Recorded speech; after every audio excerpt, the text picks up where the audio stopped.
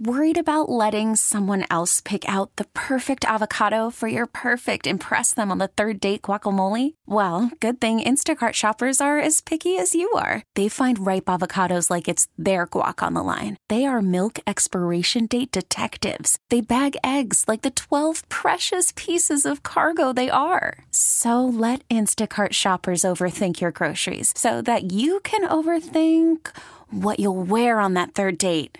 Download the Instacart app to get free delivery on your first 3 orders while supplies last. Minimum $10 per order. Additional terms apply. Welcome to Faith in the Zone, a show about sports and faith and how the two come together in lives being touched. Right now, discover how people in sports walk in faith with host Mike McGivern and Pastor Ken Keltner on Sports Radio 105.7 FM, The Fan. All this time,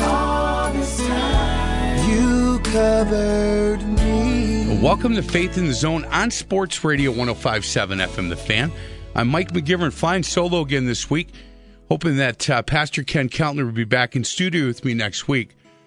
My special guest, he Major League Baseball player, is a catcher for a long time. Major Leagues, in fact, 11 years. Played for a number of teams, including the Kansas City Royals, Toronto Blue Jays, Atlanta Braves, Cleveland Indians. He is Sal Fasano. Hey, Sal, thank you so much for your time today. How you been? No, I'm doing good, Mike. Can't complain at all. Hey, Sal, growing up, you grew up down in the Chicago area, correct? Yes, sir. Chicago boy, born and bred. Yeah. Hopefully not everybody's turned the station now after hearing not only is he a Chicago boy, he's a Bears fan. And that's all right. We'll continue to talk to Sal. Hey, Sal, growing up down in the Illinois area, did you know at an early age that baseball was something that you wanted to do? Yeah, actually, I knew I was going to do it from a young age. I'll tell you a quick story. When I was 9, we moved to a new house, and I needed to make some friends, and my mom said, hey, why don't you try baseball? So in the very first game I ever played, I hit a homer over the fence, and I knew from that day on I was going to do it the rest of my life. Man, do you know how old you were at that point? Yeah, 9. 9 years old. Hit one over the fence. Was catching something that you started early as well? Yeah, catching, when you're a big kid, what do they normally do with the big kids? You get behind the plate. Yep. So I caught a lot when I was young, and I had a guy who was a friend, my friend's dad, watched me catch one day, and he goes, wow, you can really catch. You want to learn? And I was like, sure, that'd be great. His name was Dennis Flynn, and for really the next 6 or 7 years, during the summer, I went over to his house every day, and we worked on catching and hitting and baseball in general. So, what was Dennis Flynn? What was his background? Was he just a baseball fan? Dennis, he was a big baseball fan, but he played in college. But I think when he was in the military, he ended up barnstorming against Negro League players. So he got a chance to play against some of the greatest of all time. The Satchel Pages, the Josh Gibsons. So he had a really good background, and he taught me old school, and it paid off. I still teach the kids today the same stuff I was taught when I was 10 years old. Man, that's awesome. Hey, you're doing a little research for the show today. Your parents were immigrants from Italy, is that correct? Yes, sir. They both immigrated from Italy from a state called Calabria. It's funny because they're from the same basic city, and they met here in Chicago. Really? But I was the first one in my family born in America. So. Man. So when you'd have family reunions as a kid, would you guys speak English, Italian? What were you speaking back then? Well, back then it was just Italian, and then we ended up learning how to speak English. And my dad was adamant about you're in the country, you have to learn how to speak English. So he wanted me to back away the Italian and start to speak more English. But I still understand just about everything. I can speak in my dialect, which isn't truly pure Italian, but most people from other countries have different dialects. Sure. But, it's something that I've always been able to keep. Hey, so your parents still with us? Oh, yeah. Yeah, actually, I'm pretty fortunate. My grandparents on my dad's side just passed away last year, and they were 93 years old, 92 and 93. So and I still have my other set of grandparents. So wow. Yeah, Hey, I'm really fortunate. Did your mom and dad come watch you play baseball in grade school and high school? Yeah, they always did. I bet. Yeah, I was lucky. My parents really supported me, and my dad he was working 2 or 3 jobs at a time, but he would still find a way to get to the games. And when I was in high school, my mom, she didn't miss a game, so she would sit there and crochet and watch me play. That's what she did. Did she really? Did your dad get on some umpires or any of that? No, not at all. My dad never said a word during the game. He would really walk, and I think he was nervous too. He would probably pace more than he did anything, but he's not like, when you go to a Little League game and you hear a dad screaming. My dad, if he heard somebody scream, he would walk to the other side of the field. I'm kind of the same way. I really can't stand for any of that. Yeah, I went when I either coached my son. I've been coaching basketball. This is my 36th year. And Wow. I coached him a little bit of AAU stuff, and then at the high school level. But he would play Little League or he'd play soccer. And I had Sal. I had a woman on one of the youth soccer teams that he played on. I would drop him off because they'd have to get there a half hour ahead of time, and I would go over to the store, get a newspaper and a cup of coffee or whatever, and wait till about a minute before the game started, and I would identify where the parents were. And I'd go to the other end of the field. And I'd sit and I'd read my newspaper, and I'd, yell out to him a little bit, or I'd yell at the line judge a little bit. Come on. Line judge was like 15 years old. And I'd be like, hey, you missed that one. The kid would laugh. And about midway through the season, I had a mom come down to me, and she said, hey, I just got to tell you, you're the most unsociable guy that, we've ever had on this team. And I said, you don't know me at all. I'm a social butterfly. I said, I just, you know what? I don't like yelling at kids. I don't like yelling at officials.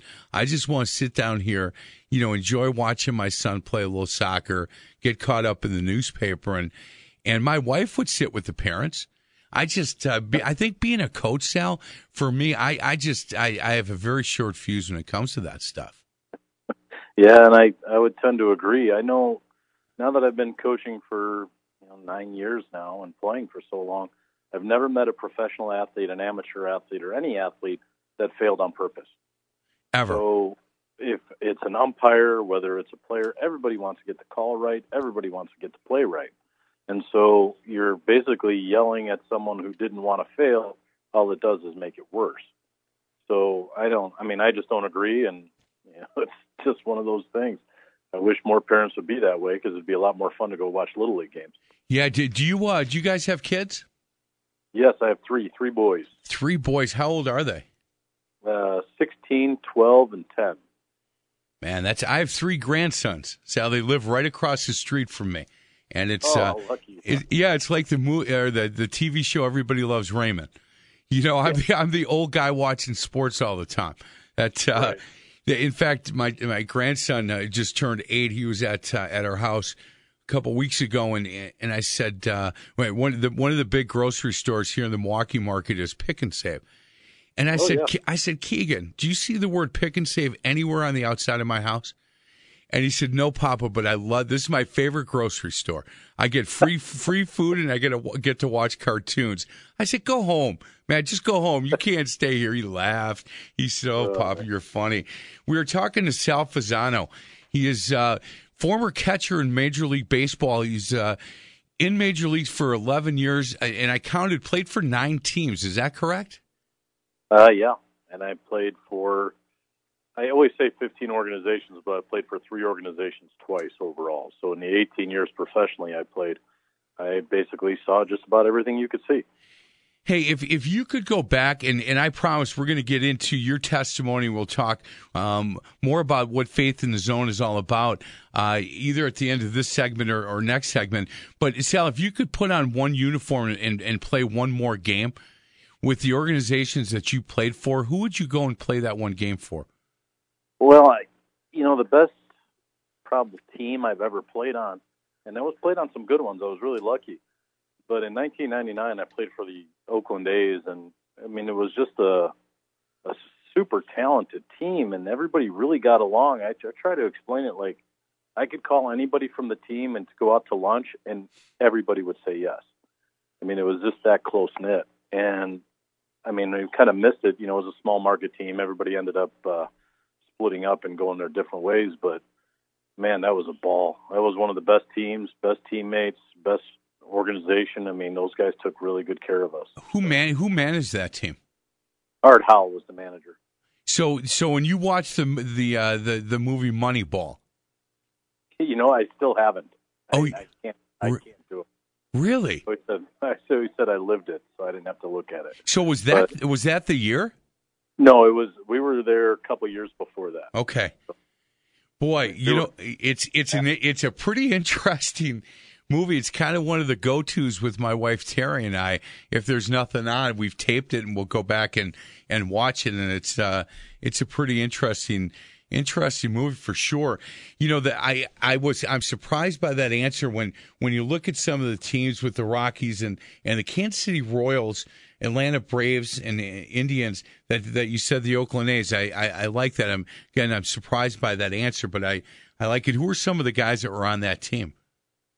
Oh, the team itself. Ramon Hernandez was the other catcher. Jason Giambi was our first baseman. Randy Velarde was our second baseman. Miguel Tejada was the shortstop. Eric Chavez played third. Ben Grieve and Ryan Christensen played left. Terrence Long played center.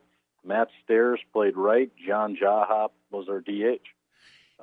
Jaha was an ex-Milwaukee Brewer. Yes. He came through the Milwaukee organization. You know, it's interesting when you said how well you guys got along. As a basketball coach, if the team doesn't do really well and we don't win a ton of games, but the kids get along and the coaching staff, and you know, it doesn't hurt as much. And if we're really good and the guys don't like each other and people are looking each other off on the floor and the coaching staff doesn't get along, that doesn't work very well either for me. But like you said, when everybody gets along and no matter who you would call to go out and have lunch, they would go. Those for me are the years I look back as a coach and say, man, those were the best years. Well, sure. I agree 100%. You know, being in development for the last 8 years, I mean, there's something to not just teaching the mechanic part, but teaching the social side. I mean, one thing with baseball is a social game. And if you don't get along with your guys that you're going to go to war with for 180 days a year, then you're going to have some issues. And it's important that guys have each other's back and care about one another and truly love one another. I agree with that. Hey, we've had on through UPI, and I want to thank Tom Roy for passing along your name and number to me, and again, your willingness to come on. In baseball, you know, the baseball chapel, I think Vince Noss does as good a job as anybody in professional sports to be able to have baseball chapel. When you played, being a Christian that would be willing to get on the mountaintop a little bit and talk about, you know, where they were with their faith, was that something that some of the teams you played with were happy about and supported, or were they more, hey, let's keep that quiet? Well, you know, it's a really good question. I've seen the transition over the years. I know when I first came up with Kansas City, we were very open, but it was still considered you're kind of an outcast, or are you in a cult? What are you doing? I mean, baseball is the god here. And, you know, I remember having chapels, and I'm sure Vince will tell you the same thing. I mean, in all the clubhouse or all the chaplains that I've had over the years, I mean, we used to have chapel in a closet where nobody could really hear us or see us, you know, and then over the years it's really progressed. And, you know, I go back to that Oakland team again in '99. I remember, you know, we really, one of the first chapels we only had 3 people. And then by the end of the year, we had the whole team there. And then Kansas City is really where it all started. I mean, we give the example of, you know, we were kind of all like apostles. We were all together. We all came up together in Kansas City. We were good friends, good teammates, young in the faith. And then one day we all matured, and the Lord said, everybody's going to go different directions. So we all split up. And I think it was just part of the thing where we have to share our faith with the world, and in the baseball world, for that matter. So it was pretty amazing, you know, where God just put us and the stuff that we were able to be a part of because of it. Boy, that's awesome. We're going to get to a break. Other side of the break, we're going to talk a little bit more, Sal, about your faith and ask for your testimony. And I want to talk to you about Keith Lockhart, who is the player who I think who had introduced you a little bit to the Bible and to your faith when you were with Kansas City.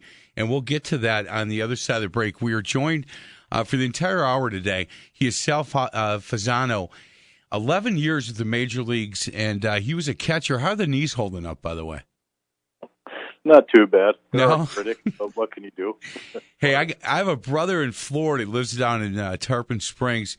He is 62 or 63 years old, playing in 35 and over, 45 and over, and 55 and over. And he plays leagues down there, and he's a catcher.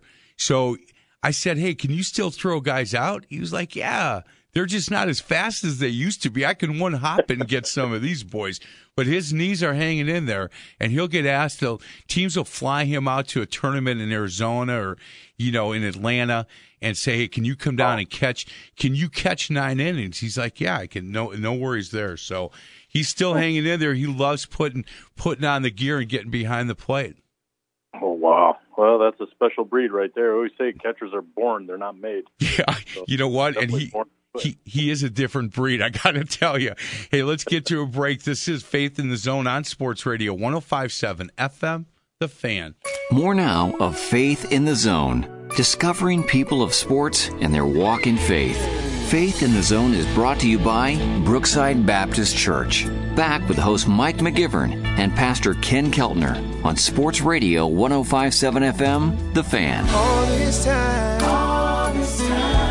you covered me.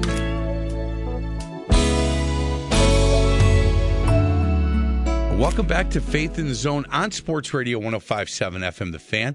I'm Mike McGivern again, flying solo this week. Pastor Ken Keltner will hopefully be back in studio with me next week. My special guest, Sal Fasano.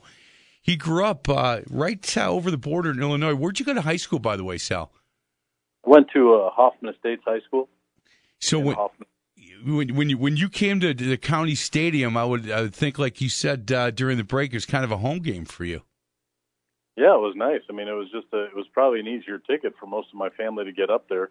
But it's a short trek, and some people like going up to Milwaukee better than going to downtown Chicago. So it was nice for me. I always had people there to support me, and that was fun back then. Jeez. Boy, and there was, back at County Stadium, there were some years that you could walk up and buy a bleacher ticket and almost get down to the front row if you wanted to.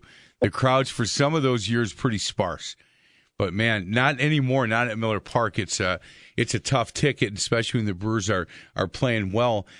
Hey, let's talk a little bit about your faith and where it began for you. I know, again, doing some research, it talked a little bit about your days with the Kansas City Royals. The one line that you and I have a lot in common is when it says that your faith that you credit your faith with curtailing some of your desire to drink. Stopped drinking a while ago as well, and there's no doubt in my mind, Sal, that it was because I accepted Jesus Christ as my personal Savior when that part of my life stopped, when I stopped heading to the tavern. I'm 100% Irish, Sal, so like you Italian boys, you guys can hang out in a bar for a little while as us Irish boys can as well. For sure. Yeah, it was a crazy time, when you first get to the big leagues and you're trying to be friends with everybody. And, I kind of explained, like in the old days, there was really nothing open after a game. So what was open? Bars. And so what do you end up doing? You end up drinking and hanging out with your teammates, and you start partying. Next thing you know, I'm drinking a case of beer a night, When I got to the big leagues, it really didn't slow down. And I ended up at 23 having a bleeding ulcer. Oh, my goodness. So, yeah, it was crazy. We talked a little bit about Keith. Well, Keith was pinch hitter on our team, maybe one of the best fastball hitters I think I'd ever seen. And Keith was, in a room, I always say in a room full of millionaires, he's the one that stuck out, and he wasn't a millionaire. He was just a good role player. And he invited me over to the house a few times, hung out with him and Lisa, and the babies were just really babies at the time. And I remember just doing it a few times and telling my girlfriend, my wife now, but, I kind of want what Keith has. Well, the off season happens. I have to go back to the doctor in Kansas City to check out my ulcer. Keith, says, hey, you can stay over here, do whatever. We can go hit while you're going to see the doctor. So I'm hanging out with Keith, and we're hitting at, Kevin Seitzer and Mike McFarland had a hitting facility there. And in the batting cage, I go, Keith, man, I think it's time. And he's like, really? So, we were all sitting there in the batting cage, and I prayed to receive Christ right there. And, it was funny. I went to go see the doctor, and he said the ulcer's gone. And I don't, some people believe in miracles, some people don't. But I know a miracle happened to me, and that was really the first step in the changing of my faith. And, they took the alcoholism out. I mean, he dropped that miracle on me, which was, only God can do something like that in His grace. Amen. But really just started to change my life a little bit. And really, this is what started the journey. The 15 different organizations over 18 years, it was nuts. But that's God always put me where He needed me. So, boy, I tried to be. So go ahead. I just and one day I'm going to get a chance to thank Keith Lockhart, I think, and how awesome is that? Can I ask you, Sal, when you were in the locker room with him and at his house, and was he a guy that talked really openly about his faith and what he had going on with his life? I wouldn't say it was anything that he said. I think it was more his actions. One of the greatest premises I ever learned in Christianity was stop trying to do and just be. So just him being who he was, he exuded his faith. He was caring, he was considerate, he was always prepared, he did everything to the best of his ability. I was like, man, what a perfect example for a guy who is a Christian. He wasn't out there, thumping guys over the head with his Bible, right. But if somebody needed help, he was always there. He was accountable, and he was always available. Those are two qualities that, kind of like you try to live your life by. What's better than that? I wish we had all the answers all the time, but sometimes just being there to lend an ear is the greatest thing we can give. Yeah, I agree with that. And being consistent, I remember the days, my wife had, we have two kids, and they were little at the time, and she was going to a Baptist church on the east side of Milwaukee, and she would get these kids all, be the dead of winter, and she'd warm up her car, and she'd get our kids all dressed up and get them in the car, and I would say, hey, don't drink the Kool-Aid at that cult that you're going to. And she'd leave, and I'd open up a Miller Lite and call my bookie and get some action on a couple of these games, and I got to tell you, I got tired. Sal, that's that for me. I got tired of trying to think, what did I say to this guy or what did I say to my wife, and it really was. I went into that church at Eastside Baptist Church after my wife said, hey, you need to figure this thing out. This is getting out of control. I tell people that on Faith in the Zone, sometimes the worst thing some of our guests have ever done in their life is steal a candy bar. And then we have guys like Darryl Strawberry, Pastor Darryl Strawberry, who's been on the show, and myself, who went way the other direction. And if the Lord's willing to accept us, guys like us, Sal, you know what? All you have to do is ask. Just ask for that free gift and open your Bible. And if you're questioning, when you're listening to this show, and I've said this before, I'm here at Entercom Milwaukee. You can get a hold of me anytime. I'll have lunch with you. And yeah, I used to be embarrassed by my story, Sal. I'd be really embarrassed. Like, I'm not a good enough Christian. Look at this guy. The worst thing he ever did was steal a candy bar. But what the Lord has shown me is that because of all the things that I've done, the nonsense that I went through, you know what? There's some other guys that might be doing the stuff that I was doing that I can say, hey, let me tell you the path that I took to save my marriage, to start walking worthy. And so I'm not embarrassed by it anymore. No, and excuse me, we shouldn't be. I mean, I think there's a reason why there's a million different ways to be saved, because there's still a million people out there that aren't. So I just know that my ministry right now has taken me to, to professional baseball. I always said I have a better ministry in a prison than I do in a church. But I think the people that we hang out with, I mean, we used to think it identifies us or who we are. But now those people that we hang out with, you think about, okay, how is God going to use me in their life? And I think being a believer, we still sin. I think your listeners kind of understand that. Sure. The worst part about it now is that we know we're hypocrites sometimes because we know we're sinning, but we understand the repentance. We understand that the price that God paid for us, that we could sin and still be okay. I wish we could live a perfect life, but it's almost impossible. And in sports, it's hard. It's just like in the secular world. It's hard. I mean, you have people pulling you from every direction. You always want to have your voice heard, and then sometimes it's hard to understand. God wants us to be humble. He wants us to be simple. And I think at the end of it, when I think about the salvation aspect of it, when Christ asked his apostles to come with him, what did he say? He said, follow me. He didn't say, follow me and read the Bible for 15 hours a day, or make sure you're just in constant prayer, and you just follow him the best you can. And little by little, you get better and better. Yeah, I agree. We are talking to Sal Fasano, former catcher in the major leagues, played with a number of teams, 18 years. Sal, by the way, what are you doing nowadays? Are you managing, or are you helping? Where are you at? Well, I actually just got a job recently. I'm going to be the catching coach for the Atlanta Braves in the big leagues, helping with their pitching, helping with the analytics, and all the fun stuff. And I'm a schedule maker. I'm an organized guy, so I'm going to try to help Walt. Walt Weiss is our bench coach, and try to help him with some of the day-to-day activities to make Brian Snicker's job as easy as we can make it. Man, congratulations.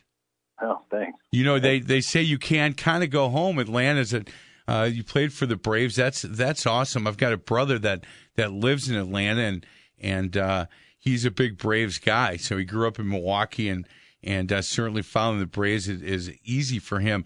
Hey, one of the articles that Jeff Pearlman, who really adores you, by the way, he thinks the world of you. And I read an article that, he said, look, what really ticks me off is guys that have integrity like Sal Fasano are disposable. But Barry Bonds, Mark McGwire still work in Major League as Major League hitting coaches. And you're talking to two guys in Jeff Pearlman's eyes who disgraced the game, who looked at the legacies and records of Hank Aaron, Babe Ruth, and Rick Majerus and said, heck with it. I know, but yawn, that's old news. And so he said, look, I love a guy like Sal Fasano who I can't say anything bad about. And I like that, Sal. Here's, I'm looking at a picture, and you look like a tough guy, man. You got the big mustache going, and you're behind the plate. But here's a writer that says, like, nobody, is nicer in baseball than this guy. In fact, on the one page that I grabbed, and it has everything, Wikipedia, Jeff Pearlman said, when I think of Sal Fasano, however, I think of greatness. Not of Willie Mays or Ted Williams' greatness, but an equally excellent human being, were class and decency the most valued standards of a career. He'd be the easiest Hall of Fame inductee of all time. So you got to, I love reading that stuff, especially in today's day and age. To be able to find guys and to be able to read about them and hear about them, you pick up the newspaper or turn on, ESPN, you hear a lot about, this guy got arrested last night or this guy did this. But to be able to hear about Sal Fasano, I think we need to hear more about guys like you. Well, I wish they would. I mean, I know hundreds of players that I played with that were good, upstanding people, and unfortunately, being a good guy, being a humble guy, doesn't sell papers, doesn't sell ads. So, of course, ESPN would always go to the bigger story. They love guys like Bryce Harper. Right. They love the guys that were the big stories. And in my day, in the middle of the steroid era, I mean, there were stories and humans that were bigger than life itself. At the end of the day, the only difference between me and most people is I threw the ball a little bit harder and hit it a little farther. And that's kind of how I always looked at it. I always wanted my fan base to be the regular guy. If I walked to get my oil change, those are the people that I want to know. A carpenter, union guy busting his hump. The old school, like in politics, they call them moderates. Those were my people, man. Just hard workers. That's what I am. I'm a blue-collar guy and always tried to be. Man, you know what? You should have spent your career here in Milwaukee then, because they love guys like you, Sal. This, you know what?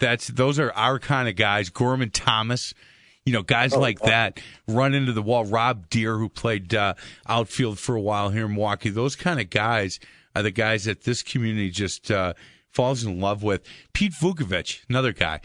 I don't know if he was. I think he got in a little bit of trouble there for a minute, but he owned a bar down on the south side of Milwaukee that a couple of those boys hung out with quite a bit, I think, in that bar on the south side. We're going to get to a quick break. Other side of the break, got more questions for Sal Fasano. Again, 11 years in major leagues as a catcher, and I want to thank again Tom Roy from UPI for setting this up and introducing me to Sal. This is Faith in the Zone on Sports Radio 105.7 FM, The Fan. Back to Faith in the Zone, a journey on how people in sports walk in faith. Faith in the Zone is brought to you by Pella Windows and Doors of Wisconsin. Here's host Mike McGivern and Pastor Ken Keltner on Sports Radio 105.7 FM, The Fan. All this time, you covered me. Welcome back to Faith in the Zone on Sports Radio 105.7 FM, The Fan. I'm Mike McGivern, flying solo this week. Special guest, Sal Fasano, former catcher in the major leagues for 11 years, played with a number of teams. Hey, Sal, we've had, again, a number of former professional athletes on, and I like to ask if you can be a strong Christian and still be competitive and want to win. We have that discussion. And I've had it with parents over the years. And I think, for me personally, and I don't want to answer for you, but I think you are showing the best side of being a Christian when you play hard and you're competitive and you're trying to win the game. There's no doubt in my mind. I think I know they've changed some rules now, but in baseball, if Jesus Christ was on first base and I hit a ground ball to short, Christ would take the guy out, clean at shortstop, still make contact, do it the right way, but he's still going to try to take him out. Or when I was catching and he was on third base and he's a winning run, I expect a collision at home plate. He's not just going to lay up and say, okay, please tag me. I'm a nice, soft Christian. That's not what it's about. Christianity is more of being a soldier for God than it is for being just a doormat for people to walk on. And so we don't honor God when we're a little bit, let's just let him win. That's not the way it is. We honor God when we play to the best of our ability. We play hard. We play as though he's playing right next to us. I totally agree with that. We've had discussions, both, people that have agreed with me on that and people that have totally disagreed with me and said, no, absolutely not. And they'll go into the King James Version and pull scripture and say, look, this is what I'm backing my stuff up with. And I say, look, I just think if the Lord's given us the ability and we've asked kids to work really hard to be successful on the basketball court, and then at the end of the game, we may ask the other team to come pray with us. If they beat us by 45 on the basketball court, and we lay down and we don't go through picks and we don't box out hard and we don't do all the things that I think we need to do, what are we saying to these guys? Right. I think if we beat a good team by 10 and we do it correctly, we play hard and we play together as a team, and then we go out to the center of the court and say, hey, do you guys want to pray with us after the game? I think we're going to get a lot more guys to come with us at that point than if we lay down and let them beat us by 40 and don't put up much of a fight. I just think that's the wrong message. Hey, your kids, 16, 12, and 10, baseball players? I only have one baseball player. My oldest one plays volleyball, but he's really good in school. He's an honor student. Perfect. Makes us really proud. My middle one is the baseball guy. He's built like me. He's 12 years old and he's already 5'11", like 185. He's a beast. Actually. Wow. He's gonna be.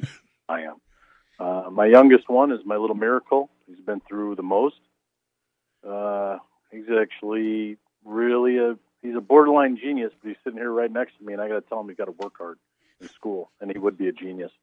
But he's got a lot of special skills too, and it's fun to watch them all grow. They're all different. They really are. They're completely different. Hey, Sal, in doing the research for the show, I didn't know if we were going to be able to talk about, I don't know if you would allow me to talk about that time in your life, but when you said your youngest is your miracle baby, that truly is a fact. Yeah. You know, I read a lot about that, and it truly is a miracle baby that he is he's doing good, huh? Oh, he's doing unbelievable. You know, for the listeners who probably don't know, he was born with what's called a hypoplastic left heart syndrome. He was born without a left side of his heart. Basically, it was dormant and never grew with his body. So at 5 days old, he had to have his first open heart surgery. At 3 months, he had to have a second open heart surgery. And then at 2 years, he had to have his third open heart surgery. So he's already been through the ringer. And if you looked at him right now and I sent you a picture or you could see him, you would never be able to tell. So God was, in his ultimate goodness, really treated us very well, and that's why he is. He's a miracle. He's been through everything, and at the time, this was an experimental surgery with a mortality rate of probably 20-25%, and, you know, they've since gotten even better at the surgery, but, you know, when people... It's scary, but for, you know, young people or young families, when you're having a baby and you hear about the blue baby syndrome. Yes. That's basically what he had, where if it goes misdiagnosed or undiagnosed, they just can't breathe because they can't oxygenate blood. So they end up passing away. Wow. Santo is his name, correct? Yeah, Santo. Man, that's awesome. Will if he wanted to play sports, is he able to do that, or is that something that is not recommended? He can play certain sports. We just have to be careful with any immediate impact into his chest. Could he play football? No. Absolutely not, yeah. You know, you worry about baseball because you can feel the ground ball and take it off your chest. You know, there's just certain things. I think eventually we're going to have to start playing golf. What do you think, Santo? You want to play golf? He said, yeah. Hey, man, golf is perfect. Tell him when he learns how to play to come to Milwaukee and teach me. Because everything I'll tell you what, everything I hit goes to the right. And we played. I used to do these celebrity golf tournaments. We used to put them on before I started working at the radio station years ago.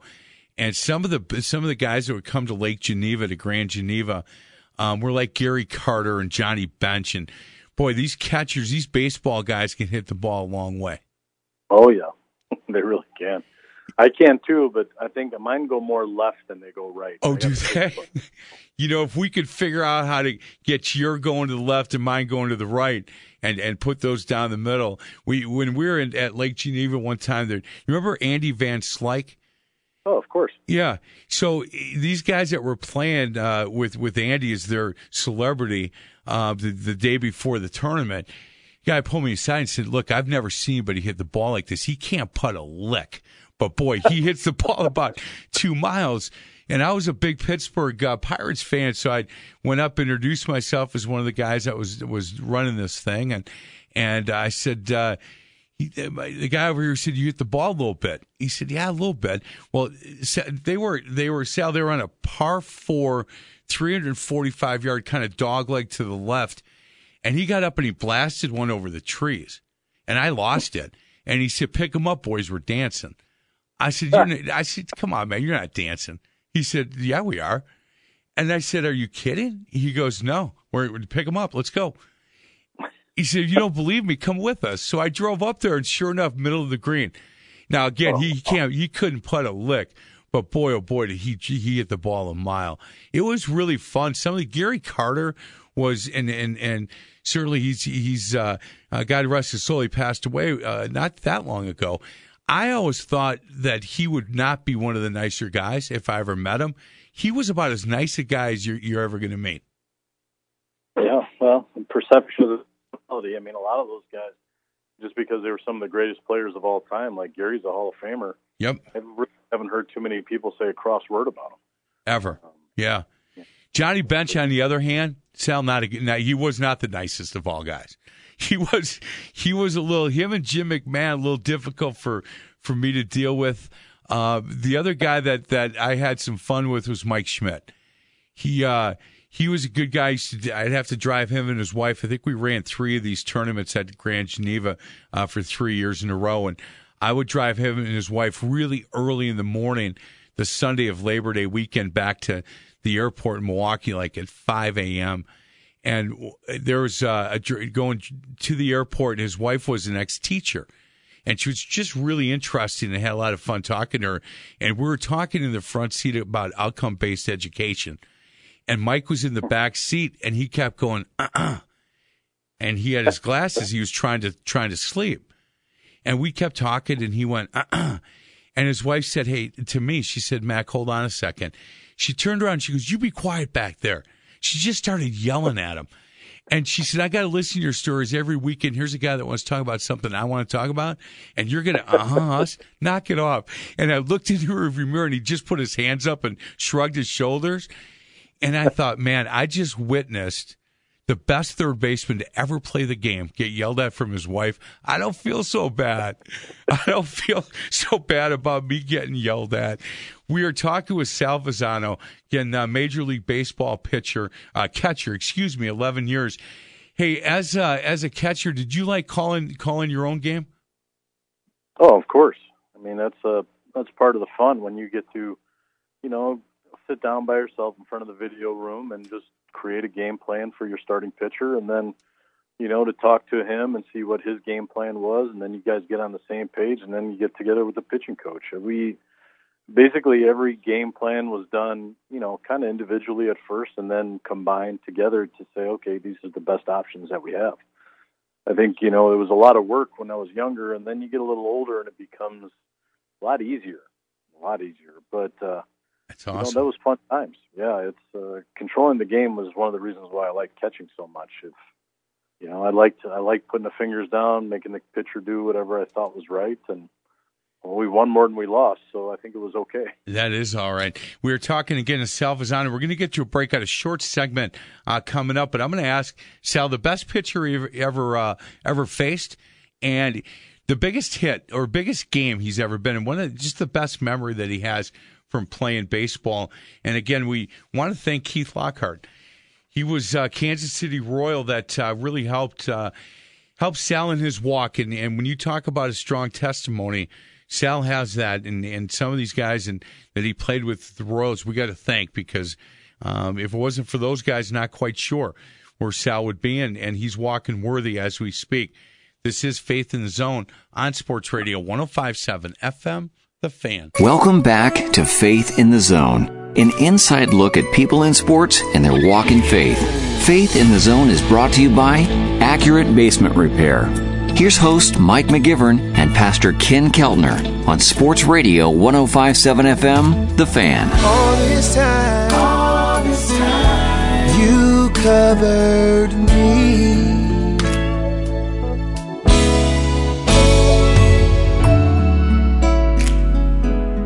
Welcome back to Faith in the Zone on Sports Radio 105.7 FM, The Fan. Mike McGivern with my special guest, Sal Fasano, has been with us the entire hour. He's a good man, and I love the stories about some of the teams that he played for. Sal, if you could think back, who's the best pitcher that you either caught or you hit against in your mind?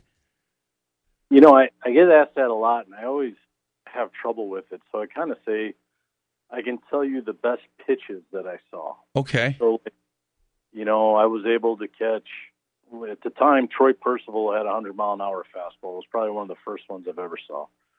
Kevin Napier had the best slider that I ever saw. Roy Halladay had the best sinker. Cole Hamels had an unbelievable changeup. Man. Everybody had something really, really special. If I had one game to win, yes, if I had one, it would have been probably Roy Halladay.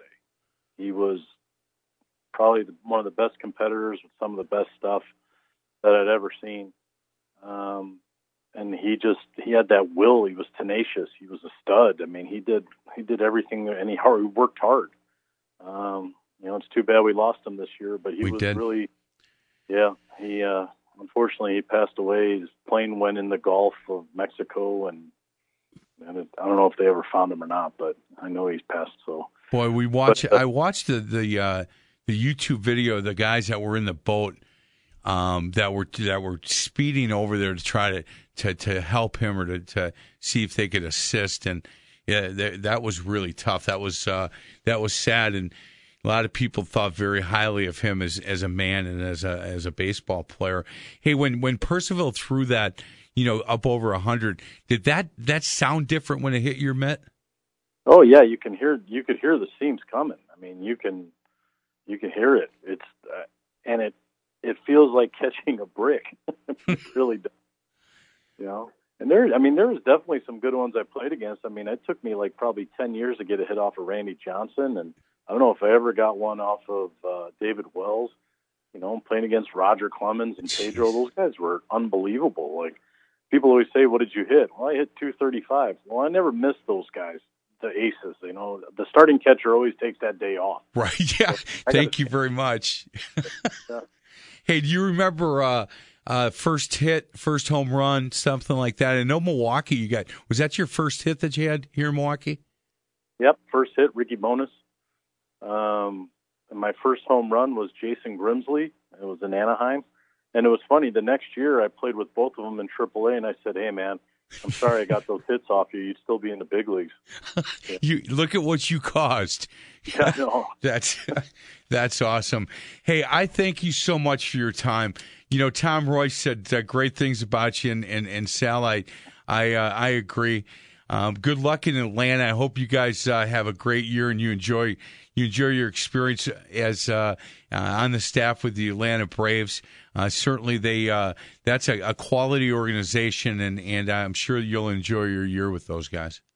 Well, I hope so, Mike, and I really appreciate it. And if you know Tom Roy, you must be a really good man too. So I really appreciate my time, and thank you for having me on. You bet. We will be in touch maybe throughout the year. We'll reach out and talk a little bit more. I've only got about 2 hours worth of questions that I did not get to. So he is Sal Fasano, again, former Major League Baseball player. He's a catcher for a number of teams. Now with the Atlanta Braves organization with the big club as their catchers coach. And again, thank you very much. Have a great 2018, Sal. No, thanks, Mike. I appreciate it. You too. Thank you. This is Faith in the Zone on Sports Radio 105.7 FM, The Fan. You've been listening to Faith in the Zone with host Mike McGivern and Pastor Ken Keltner. You can hear Faith in the Zone every Sunday at 8 a.m. To find past shows, exclusive podcast, or to contribute with an inside tip for a guest, simply go to faithinthezone.com. Faith in the Zone is an inside look at people of sports and their walk in faith. Join us again next Sunday for Faith in the Zone, right here on Sports Radio 105.7 FM, The Fan. Was it really amazing grace? We really need new phones. T-Mobile will cover the cost of 4 amazing new iPhone 15s, and each line is only $25 a month. New iPhone 15s? It's better over here. Only at T-Mobile, get 4 iPhone 15s on us and 4 lines for $25 per line per month with eligible trade-in when you switch. Minimum of 4 lines for $25 per line per month with autopay discount using debit or bank account. $5 more per line without autopay, plus taxes and fees. Phone fee at 24 monthly bill credits for well-qualified customers. Contact us before canceling account to continue bill credits or credit stop and balance on required finance agreement due. $35 per line connection charge applies. See T-Mobile.com.